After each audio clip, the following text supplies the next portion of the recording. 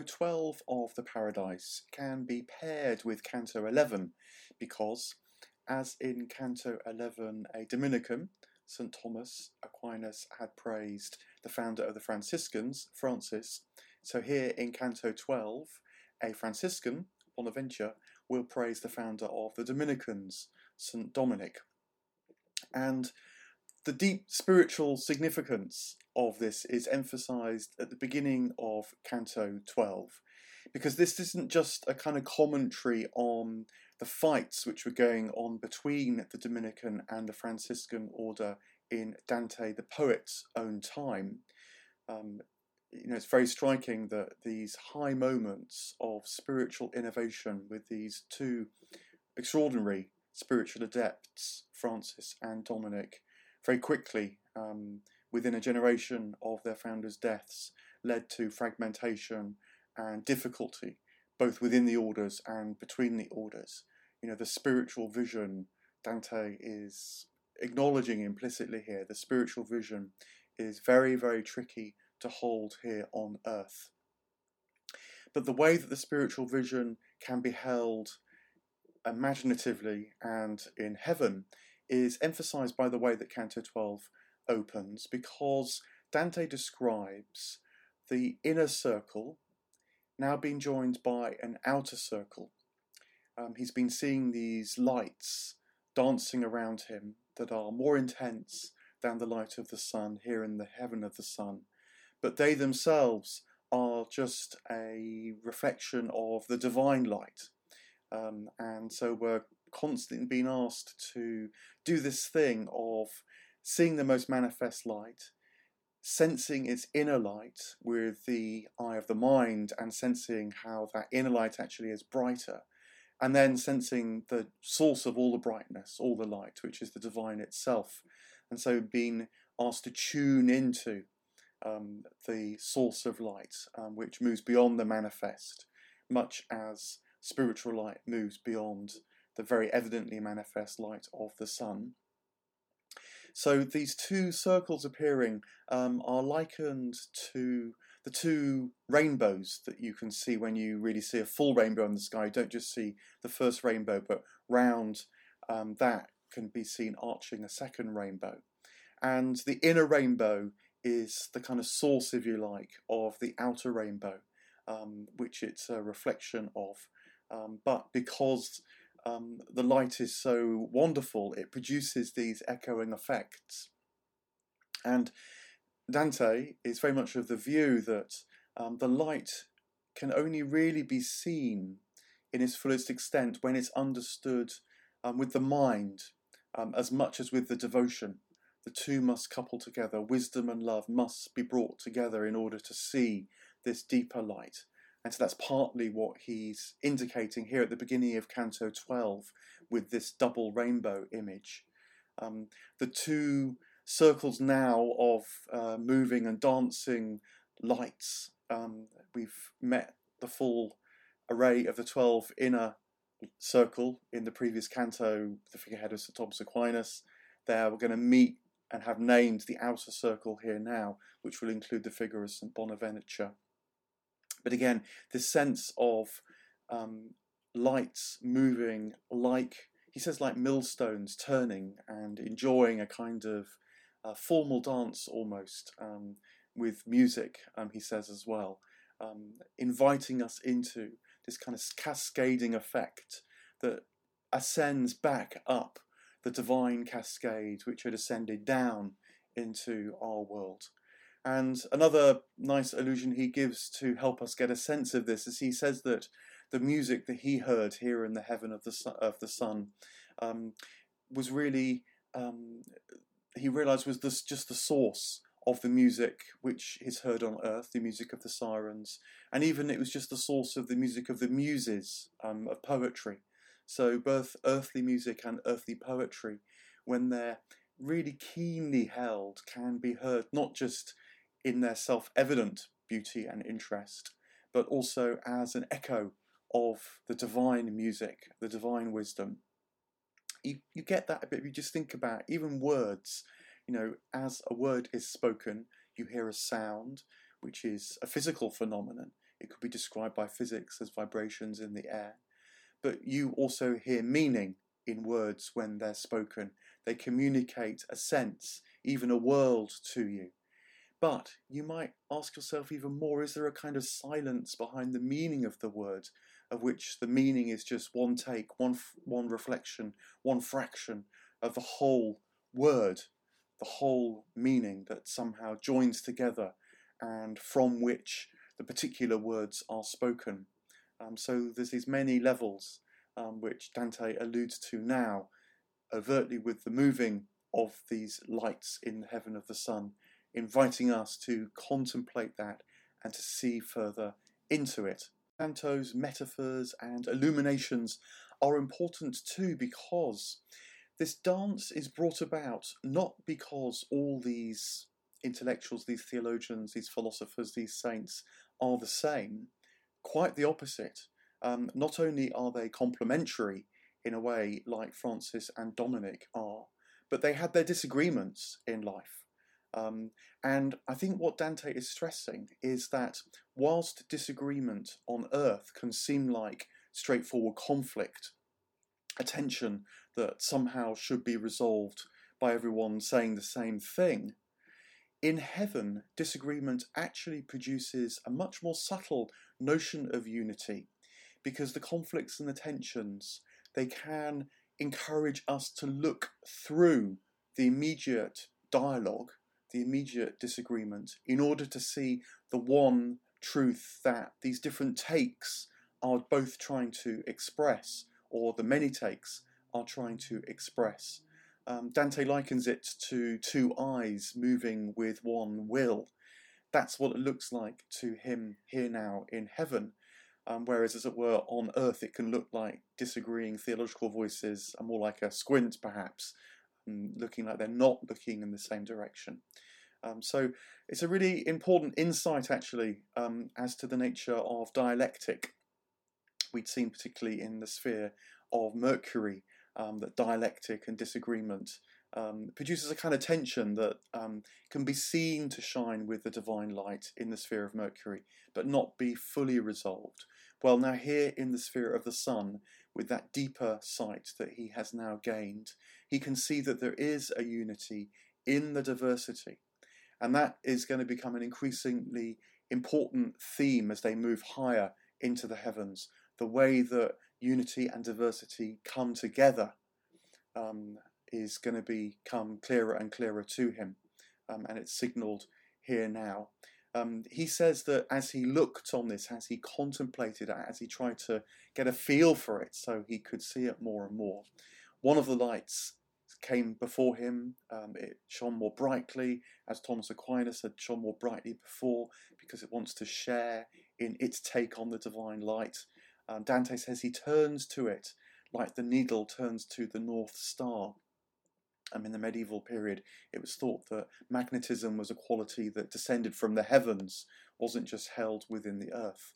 And so he's drawn towards this particular point now in the heavens. It is a true north, but it's also one of many pointers, many indicators that can take him to the true source of all light, which of course is even beyond this celestial magnetism. So Bonaventure steps forward. He is one of the great intellectuals of the Franciscan order, much as Thomas Aquinas was one of the great intellectuals of the Dominican order.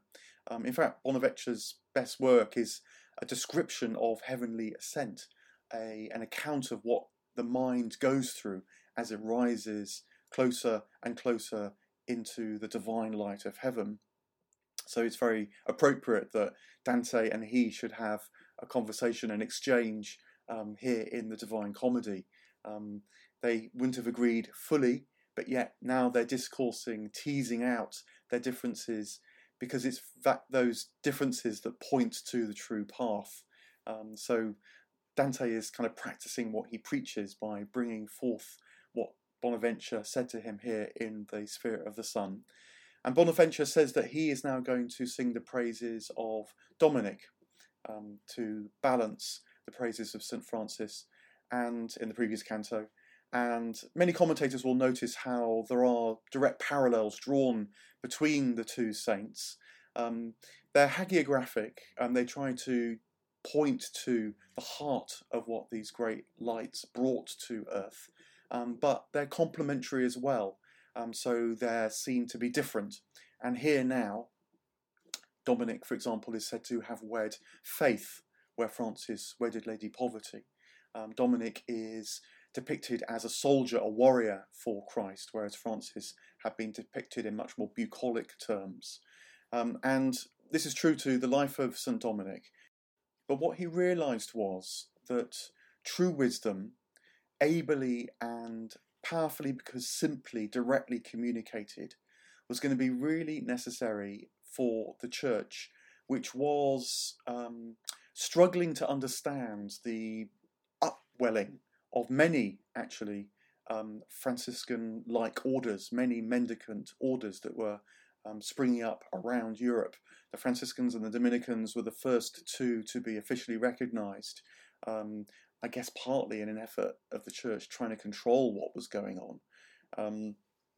But Dominic realised that in order to respond sort of faithfully in a way to this groundswell of enthusiasm, it was going to be necessary to bring keen teaching, but also complemented by a way of life that was impressive, because part of what was happening undoubtedly in this medieval time was people reacting against the material excesses of the church by returning to a kind of evangelical poverty. But as can often be the case with these enthusiasms, finding it hard, shall we say, actually veering off into what were called heresies, misunderstandings of the gospel. And whilst there were definitely atrocities, most famously associated with the Dominicans and with Dominic, the atrocities of the Albigensian Crusade. Just in parenthesis, it was to describe the Albigensian Crusade against the Cathars, particularly in southern France, that the word genocide was coined. And there's no doubt about the fact that popes perpetrated terrible crimes against the people who were called Cathars, and of course many got caught up in it who weren't. Dominic's role in this was primarily to argue that the way to truly convert people was not by violence, but was by sight and by heart. And so it seems that his main role had been to live a life that exemplifies the beauty of the Christian truth as he saw it, the Christian gospel, which was by living a life marked by poverty, hence the parallels with the Franciscans, but also with powerful preaching. And so he trained his Dominicans as they became, with the ability to understand the gospel properly through education, but then also to have full disputations with the Cathars, who had developed a broadly Gnostic or dualistic understanding of Christianity. For example, they believed that the material world was evil, and they were a very ascetic sect that often practiced, well, not just the extreme ascetic practices, but, for example, Dominic set up religious houses that supported women rescued from the Cathar sect, who fled because, as is often the way, when the material world is deemed evil, women are identified with that materiality and so get into trouble too. Now, I say this in full knowledge that nowadays the Cathars are often regarded as a noble sect and have their own following now, paradoxically enough, because the Cathars have become associated with a text known as the Gospel of the Beloved Companion, ostensibly written by Mary Magdalene. A very amazing text, actually. Reminds me a lot of John's Gospel with its spiritual emphasis, but many of those spiritual elements are magnified in the Gospel of the Beloved Companion. And it's been preserved, given its authenticity, in the Cathar region, and so recently rediscovered near Languedoc. So the Cathars have become associated with this spiritual text, and so in many people's minds, have taken on this noble quality, coupled also to the horrors of the Albigensian Crusade. And also because since, of course, the Dominicans have become very closely associated with the Inquisition, which no doubt some of Dominic's own followers did become caught up in, and that too, at times, could be very brutal. It's worth just balancing out the kind of caricature of the Inquisition with the desire to understand the gospel correctly, because understanding is seeing. It is to see more penetratingly, to perceive more directly the divine truth. Very much Dante's message, but not for a moment wanting to overlook how here on earth, when humans want to get inside each other's minds, they very often resort to horror and to torture and to abuse, to the effort to get correct confessions.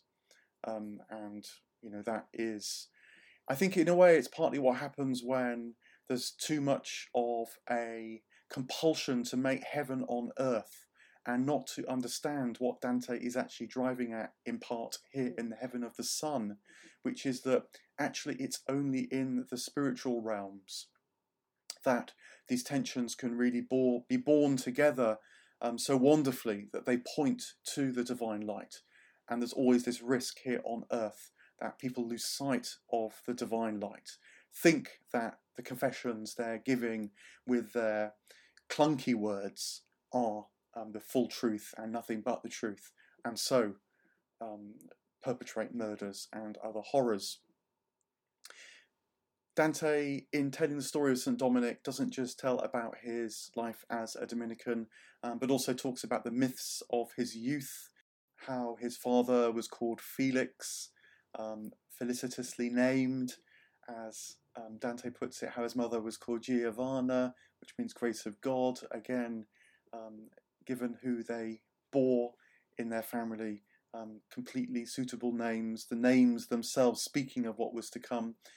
Dominic himself in his youth was said not to have just shown his great wisdom and insight, intellect, but also his devotion to poverty.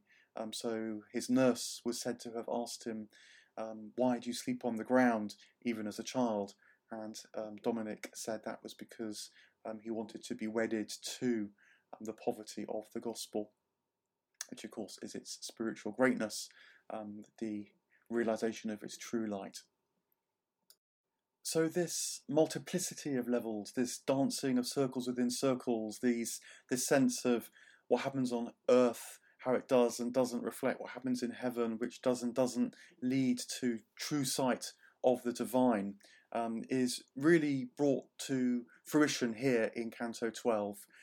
It develops the sense of the light of the sun, which is not now just the obvious, manifest, most immediately glorious symbol of divine light, but itself draws you into a kind of dynamic that, as its light cascades down upon the earth, equally and for all, so we can, as it were, ride back up that cascade towards the divine oneness through its diversity and through the many different souls that speak. And now, as St. Thomas had done for the Franciscan order in the previous canto and criticised how it was going wrong, to now St. Bonaventure criticises the Dominican order. He says that they were walking backwards away from Dominic's storehouse of wisdom and exemplary life, that they risked becoming the tares, not the wheat, in reference to Jesus' parable about the wheat and the tares. It's a strong criticism never being withheld in paradise when it's clear and focused and directed towards renewal of divine sight and divine light. That is another way in which it differs from criticism on earth, which actually just becomes persecution. And then finally, St. Bonaventure confirms who he is. In the canto, he's not actually named himself yet. And it's a good moment for him to name himself, because then he's able to name the other 11 lights in this second circle, complementing the inner circle. and he names some well-known figures like Chrysostom, Hugh St Victor. He names interesting characters as well, some less known now, also others well known like St Anselm. But if you remember already actually in Paradise, St Anselm's Cur Deus Homo, Why God Became Man, has implicitly been rectified in the discussion of the Incarnation in relation to the crucifixion, which we talked back a few cantos about. So even in this dynamic now is this sense of dialectic, different positions coming together. It's not that one is automatically right, but in the tension between the two, transcendent sight becomes clear and visible. And then finally, St Bonaventure names the figure of Joachim, who was actually a Cistercian, but widely celebrated by the so-called Franciscan spirituals, who were those advocating the more spiritual side of Franciscanism rather than the more conventional side that seemed to be losing Francis' actual charism. It's very significant that Bonaventure names Joachim last, in a way giving him the highest place, because they had been in profound disagreement in life. Bonaventure had been for the more finely tuned, the more insightful notion of ascent, whereas Joachim had stood for the more fiery, passionate notion of ascent and had become very associated with apocalyptic ideas. And in a way, what Bonaventure is clearly signalling here now is that both aim to point towards themselves, to point above themselves, and so they find a glorious fellowship here now in this lovely image of the dancing wheels, the dancing light, like a double rainbow. Lights made beautiful because they caught sight of the light in their own way, in their own lives, and now also realised that that light wasn't their own. It was given by the source of all life and light, and they now move in unity and diversity in that glorious array.